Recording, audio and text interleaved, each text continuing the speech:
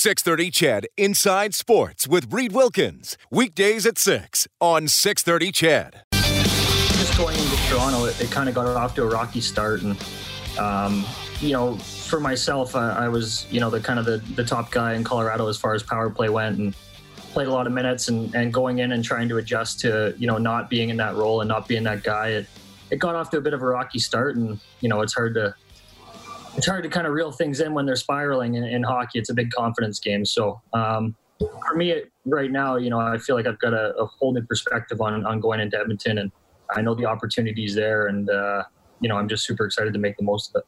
There's a little bit from one of the newest Edmonton Oilers, defenseman Tyson Barrie, signed a one-year deal on Saturday after having a bit of a rough ride last year with the Toronto Maple Leafs. Hey, thanks for tuning in. Hope you had a great Thanksgiving weekend. Best of Inside Sports on 630 CHED tonight. My name is Reed Wilkins. The Edmonton Riverhawks will be playing at a RE/MAX Field starting in June. They will play in the West Coast Baseball League. So they're the only Alberta team in the league, so that means there could be a lot of travel. I talked to Managing Director Randy Gregg. I think what we're going to do, in fact, what we've done is as part of our offer to join the West Coast League was to have a travel subsidy. So we'll be flying these teams in. We'll have 3-game series, and so it should work out really well. It's one of the tough things about being a part of the Prairies, but to be honest with you, the West Coast League unanimously agreed to have Edmonton join, not only because the greatness of the sporting history at Edmonton, but the beautiful RE/MAX Field. I think the quality of our business group didn't hurt at all. We have 28 individuals who are all Edmontonians who are looking forward to working hard to make sure this is a really good franchise for all our citizens. All right, and do you not have Dale Wishawan involved, who's a minority owner of the Golden Knights? Well, we do, and now that the Golden Knights have been knocked out, he's even more active, which, I didn't look forward to that. Dale's a great man, and he's been a big part of the community here for a long time. He supports so many different ventures, both charitable and otherwise, and people don't realize that Dale Wishawan went down to Portland State and played a number of years down there on a baseball scholarship, so baseball was his sport. I don't even know whether Dale can skate, but I know he can hit and he can catch, and so when we contacted each other and talked about the opportunity to be involved in baseball, he was all in. All right, Randy Gregg joining us then at Inside Sports. He's the managing director for the Edmonton Riverhawks, who will play in the West Coast League starting next summer. You mentioned where the players are going to come from. Is there anything you can tell me about other managers or coaching staff at this point? Well, not at this point, but we're really excited. We're in negotiations with a fabulous coaching staff. We're going to probably announce that in a couple of months, but certainly the coaching staff have to be able to handle these young players that are coming up, really dedicated, wanting to hone their skills. We're not in a situation where we're going to change certain things, maybe pitching mechanics or whatever, but just really lead them along, get them a little bit stronger, and really give them a great experience up here of not only playing a lot of baseball within 2.5 months, but seeing Edmonton and seeing what Western Canada is all about. The coaching staff will be important from a recruiting standpoint, but from what we understand from the West Coast League, there are many, many great players down south who want to get out of the South Heat, come up and keep on playing baseball. So, we're still going to work hard on the recruiting, but we think we'll be able to get some really quality players, and not only quality players, but people who want to come up and enjoy a different experience here in Edmonton. Randy, you wished all the best to the prospects as they moved to Spruce Grove. That was a story we were following on this show over the last 2 or 3 years, that they were trying to get a longer-term lease. It didn't work out for them, so they go to Spruce Grove. Patrick Cassidy, who's the managing partner of the prospects, was quoted in an article written by Jerry Montajong of Post Media saying that our league sees this as a totally unnecessary, hostile intrusion into our footprint, something both leagues have respected for this past 10 or more years. Do you have any response to that? Is that valid in your mind, or how do you see this situation of two teams in different leagues in the same metropolitan area? Yeah, so, I think I can explain that a little bit more, and not only explain it, but also verify with emails that are documented. Through the RFS process, the City of Edmonton decided to choose an operator whose vision aligned with their goals, and about a year ago, our group was selected. At that time, we talked with the WCBL commissioner and a fellow named John Ircandy of the Okotoks Dog in March of 2020. At that point, they really had no interest in talking further because the prospects had the territorial rights rights to the field, and we were hoping to get a possible second team, keep the prospects in and have a second team in. We think that a city the size of Edmonton, 970,000 people, could certainly justify two teams. We contacted the prospects owner in May of 2020, and we actually offered 4 quite lucrative offers, and the next morning he rejected all 4 outright. So we realized then that probably his main plan was to move to Spruce Grove, and because the Western Canadian Baseball League has a 50-kilometer territorial clause, that would mean that basically RE/MAX Field would be kept completely empty for a number of years.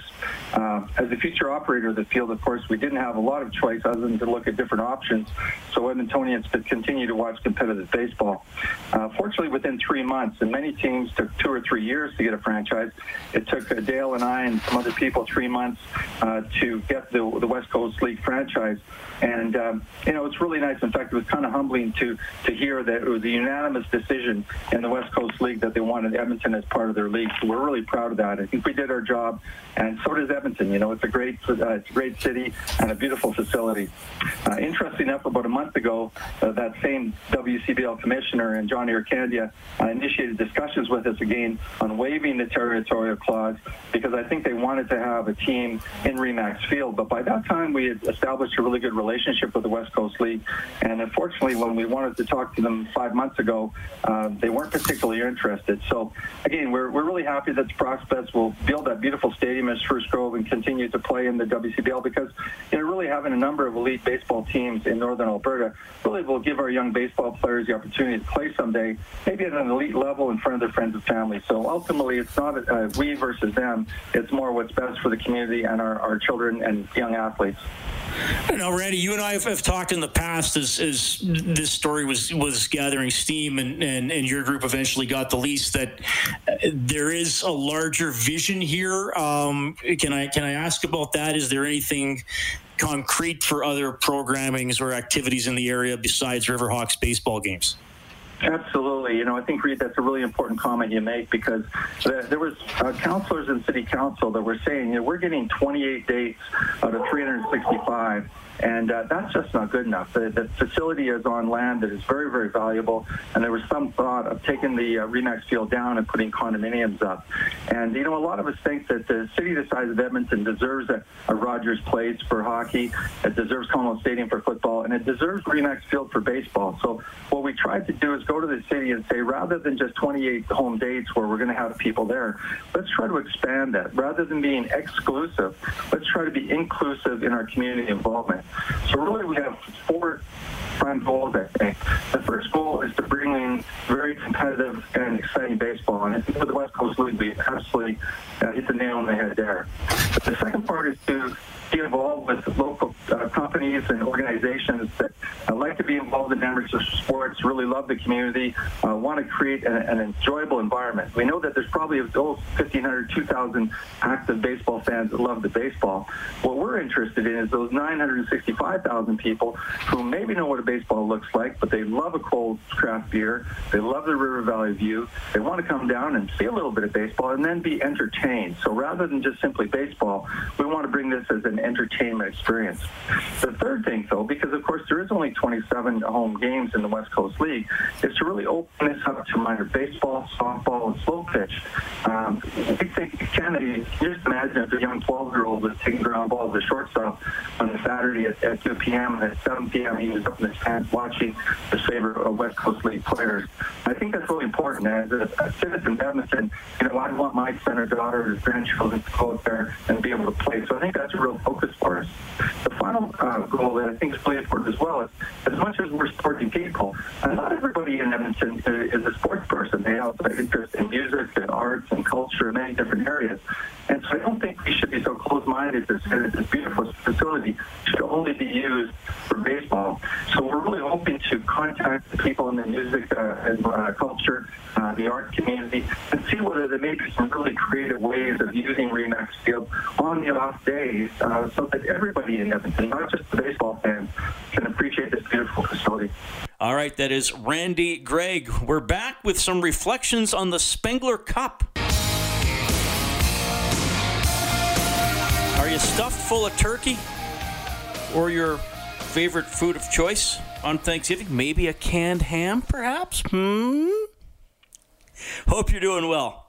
Best of Inside Sports tonight on 630 CHED. Thanks for coming along for the ride. The Spengler Cup, another casualty of the pandemic. It will not be contested this year in Switzerland. Caught up with Dominic Pittis, who is the all-time games played leader for Team Canada at the Spengler Cup. It's a bit of a trek to get there. You're climbing up the mountains. It's there's some switchbacks going back and forth to actually get up to Davos, and then it's just really a little ski village, to be quite honest with you. There's a loop, a couple streets, like a loop that kind of goes around where all the hotels and restaurants are on, and I wouldn't be able to tell you what the population swells to during Christmas time, but I would think it's probably 5 or 6-fold from what they normally will have there. And it seems to be Davos, and obviously there's St. Moritz and some other places, but during Christmas time, the Swiss they generally flock to those locations, especially for the Spengler Cup.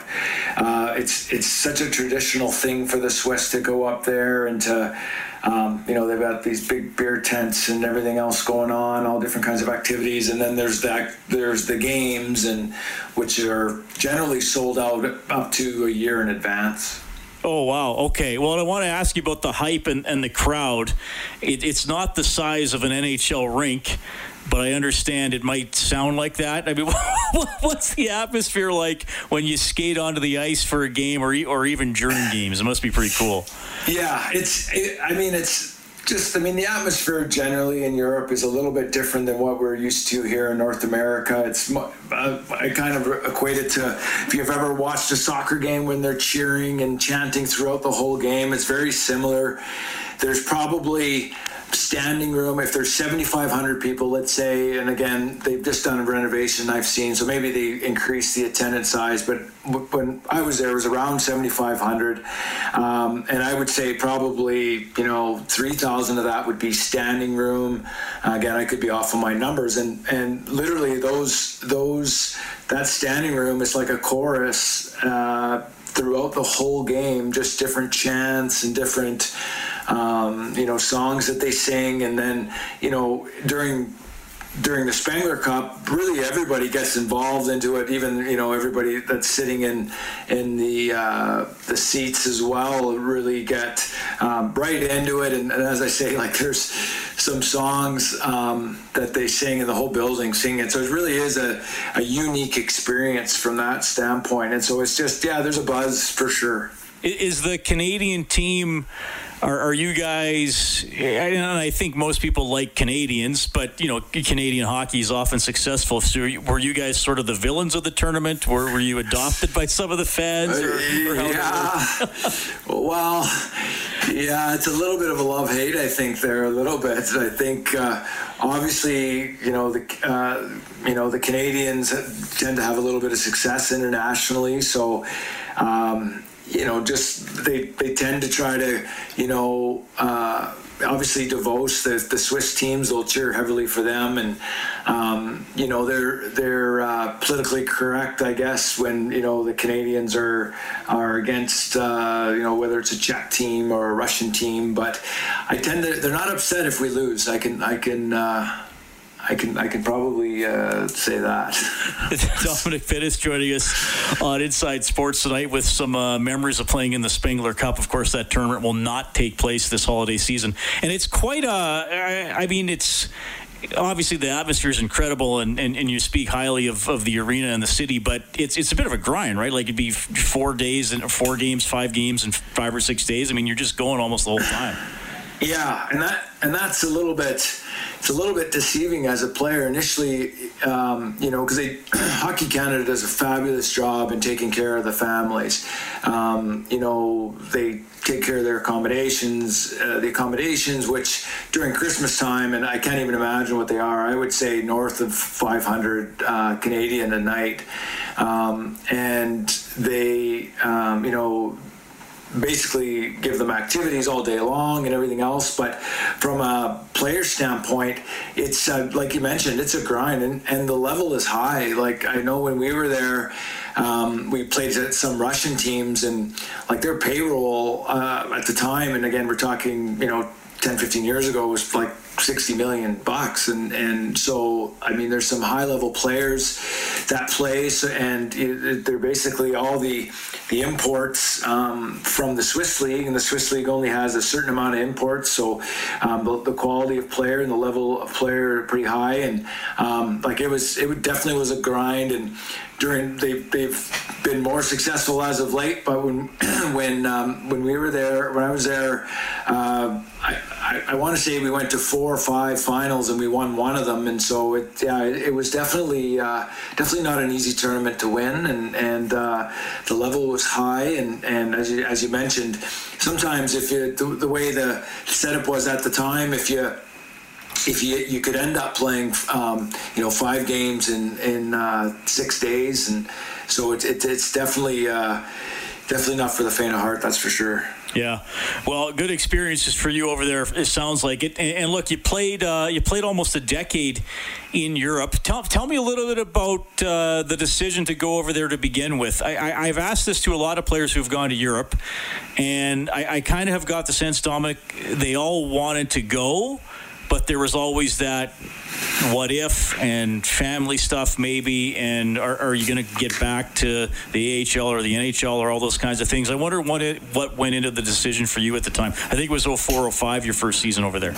Yeah, it was. I'll be honest with you. I thought I was going to go over for, potentially a year, because there was, quite, at the time it was pretty much a definite that there was going to be the full year lockout. So, I had made my decision, and I was, informed by the organization which I was with at the time was, hey, you're probably not going to play next year. We'd like to have you back, but we're going to play our younger guys. Everybody's going to be in the American League.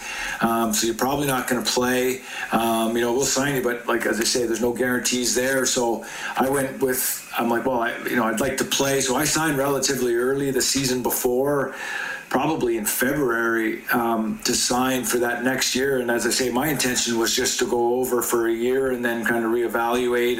And once the lockout was over, I would come back. And, a couple things occurred when I went over. I didn't realize, one, what it was like, what it would be like, what the quality was going to be like. You have your preconceived ideas as to the level of play or, the quality of living, whatever it would be. And I was just so impressed with the level of play, how fit you had to be able to play that style of play, which was obviously the rink's bigger. There's a lot more skating involved. There's, a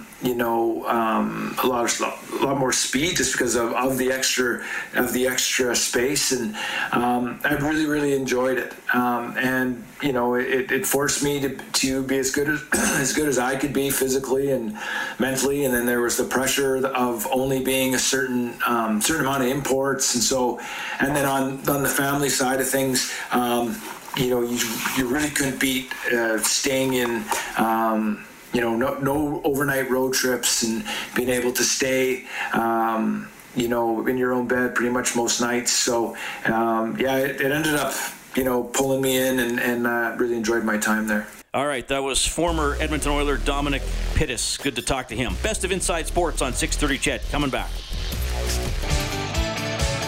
Tyson Barrie, the new guy on the Oilers' blue line. He was signed to a one-year deal on the weekend, $3.75 million.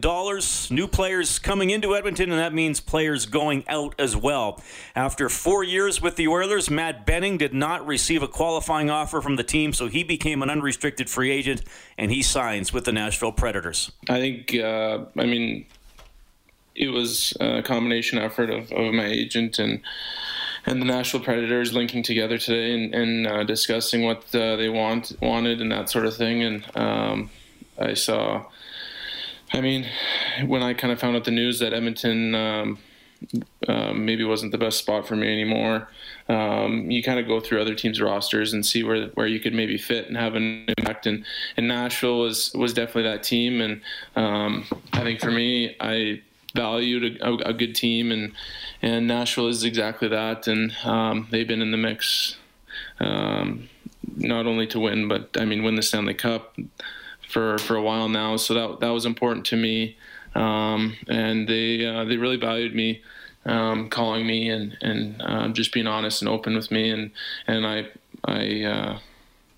found that I was welcome there and that sort of thing. And GM did a great job in talking with my agent, and very happy with the whole situation, and excited for a new start. When you look back on your time with the Oilers, Matt, I know you love being an Oiler. You're from Edmonton, so you got to play for your hometown team. I was looking at your stats. You actually played more in your first 2 years than you did in years 3 and 4, which is sort of the opposite of how it goes for players. Did you ever get a sense of why you were being used the way you were used? Was there any frustration along the way you had to deal with? Yeah, I'd say there was some frustration there.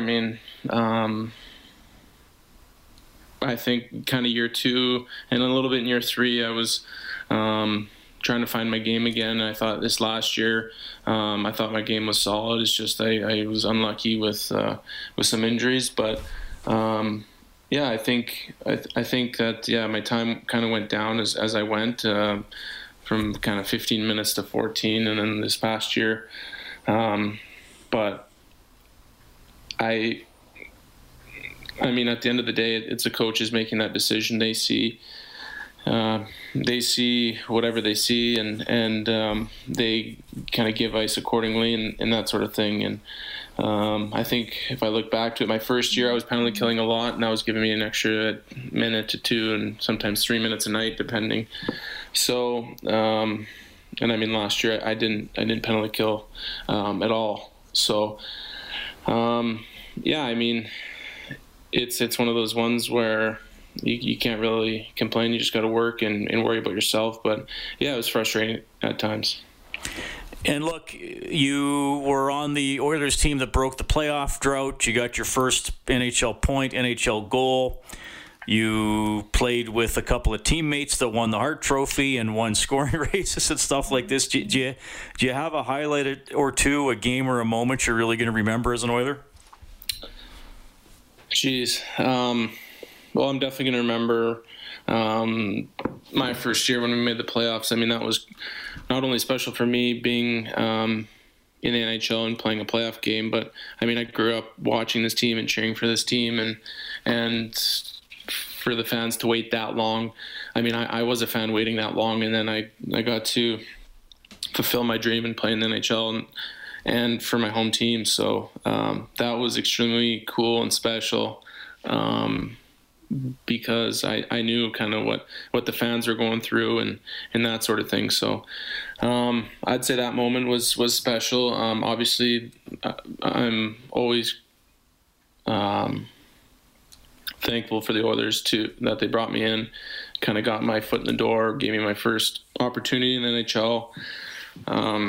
So yeah, it was a tough decision for me to move on from Edmonton. The guys in the dressing room are unbelievable guys, lifelong friends. I think that was the hardest part, but I think for me, just to continue my career and take a step forward, I needed to have a new look and a new opportunity. That is Matt Benning. We wish him the best with the Preds. When we get back, you'll hear from country music star Gord Bamford.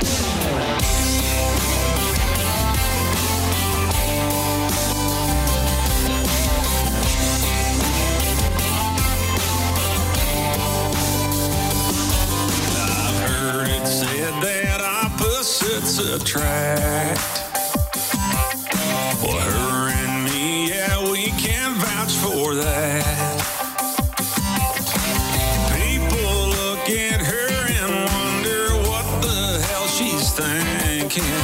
People look at me and say she's so out of your league, man. She's high heels in a Cadillac. I'm an old pair of boots in a truck.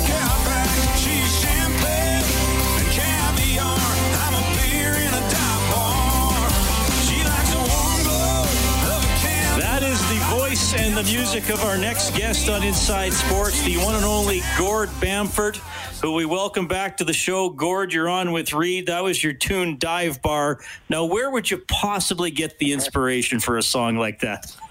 It's good to be back on, Reed. That was actually a song that was pitched to me. Another Canadian guy wrote that by the name of Tebe, and I actually put it on hold, and then I got a call about 2 weeks later, and they're like, sorry, man, we got to take this off hold. A guy by the name of Blake Shelton likes the song as well, and I was like, well, that's too bad. So I ended up losing the song, and then he didn't cut it, and I got it back, so it went number one. So I guess I was lucky a couple times there. Well, I think the last time you were on the show, we were talking about Breakfast Beer was one of your tunes, and now you got one called Dive Bar. So you don't mind putting a little bit of it's nice to be holding a pint when you're listening to your music, I guess. There's a bit of a trend there, I guess, eh? Well, it's good to have you on the show. I want to go down the musical road with you a bit here because I do enjoy people in the entertainment industry and how they've been able to excel, which you've definitely done. But you're a big sports fan as well, big hockey fan. Now I've tweeted out these links. The links are on your account and on the Spruce Grove Saints. But tell us what you're doing here with the Spruce Grove Saints. This is pretty cool. Yeah, so we're excited. We've been out doing these drive-in shows the last couple months. They've been going really great, and then. I got a call from JJ Hebert, who's a friend of mine from back in the day, and then obviously worked with the Orders for many years. And, they wanted to put something together for the community and the people there to, have a little entertainment with all this pandemic and everything going on and give back to local charities in the area. And, I just jumped at the opportunity. It's a great opportunity for us to go out and play another drive-in and to get the people out in Atchison and the Spruce Grove area out to a concert and raise some money for the community. So, yeah, we've got these things dialed in now. They're live shows with big screens, and you come in your vehicles and you either sit in the back of your truck or in your vehicle and tailgate and have fun. And it's been really. It's been really great. We've seen lots of families come in and lots of different people and carloads. Of course, it's when you buy your ticket, it's per carload, so you get 6 people. It's very cost effective. So we've been having lots of success with it, and I'm glad we're continuing it. So it's great. Well, that is awesome. So again, this is Saturday, October 24th at 7. It's in partnership with GS Construction and Next Gen Transportation, Hockey Sticks and Honky Tonk, a drive-in concert featuring Gord Bamford. And you're helping out. You're helping out the Saints, but a couple of charities as well, I believe. Yeah, obviously, it's going to be great for the Saints, but the fact that they're giving back to the community is pretty cool too. So that they're going to be helping out charities there, and thanks to those sponsors for stepping up and covering off our costs to be there and do it, and all the ticket money will go back to charities, and it's going to be a great day. And another cool thing that they got going on is a Christmas toy Christmas toy drive. So instead of a food drive, we aren't allowed to do that with the rules. But the Christmas toy drive is a great idea, and bring all the toys that you aren't playing with anymore, and maybe some less fortunate kids can have them. So that's going to be pretty neat as well. Yeah, good for you for doing this. The charities Cure, ECHS1, and the Foundation for Cohesive Communities, Parkland County. And again, this is all on the Saints website. So, and it is pretty neat, Gord, these drive-in concerts and finding ways for people to connect through music. Maybe we can't gather in as large groups as we used to, and we still got to kind of keep our distance even when we're at a concert like yours. But it just, so many musicians and entertainers like you have still found ways to connect with an audience, and I think that's great. For sure, and it was, we were on a 40-date tour across Canada. We had 3 shows in, and it shut down. It was the biggest tour yet. And so we, it's all started. Got a call from the president of ATV, and they wanted to do something in Alberta for mental health. So it all started that way, and we raised a bunch of money for mental health, which is a huge thing, especially nowadays. And for us as musicians and crew, we're just pumped to be able to play. We didn't know when we were going back, and basically, by March it looked like we weren't going to. Well, we didn't know when we were going to go back, Reed, and all of a sudden we had. Full summer of shows booked, and we're, albeit it wasn't what we're used to all making, we were just out there and happy to be playing music and giving back to the people, because, you know, it was so, you know, people to get out of the house and come in and listen to music again was a pretty cool thing. And like I said, we're seeing all sorts of people come out, and, you know, now, like, I think it's better now they can sit in the back of their vehicles. There's a lot, for us it is, you know, we can actually see their faces, and I think better for them. But it's been something that we never thought we'd ever do. But, you know, it's been pretty cool. It's almost like it could happen in real life, you know, where you kind of do a college tailgate, drive your car in type thing. It's weird how it all happens, but it feels pretty good out there. Gord, I believe you're also a hockey dad. What's the status of any hockey player or players in your family? Yeah, you know, I'm a hockey dad, and my son Nash was in the Bantam draft, in an 04 draft into Kamloops. So, yeah, I know he couldn't go to camp there this year. They didn't have it, but he's been skating in Camrose with the junior A team there, and just playing up there right now. So, yeah, it's a weird year. I think it's just a development year, it looks like, and a bit of an opportunity for him to stay home another year and you know, get his upgrades, maybe get some grade 12 schooling. He's in grade 11, and just continue to develop and work his butt off and try and get to Kamloops or to a junior A team at some point. You know, the next couple of years would be great for him and be great for us. We'd be pretty proud of him. We're proud of him already, and we hope he continues to play hockey and succeed. So.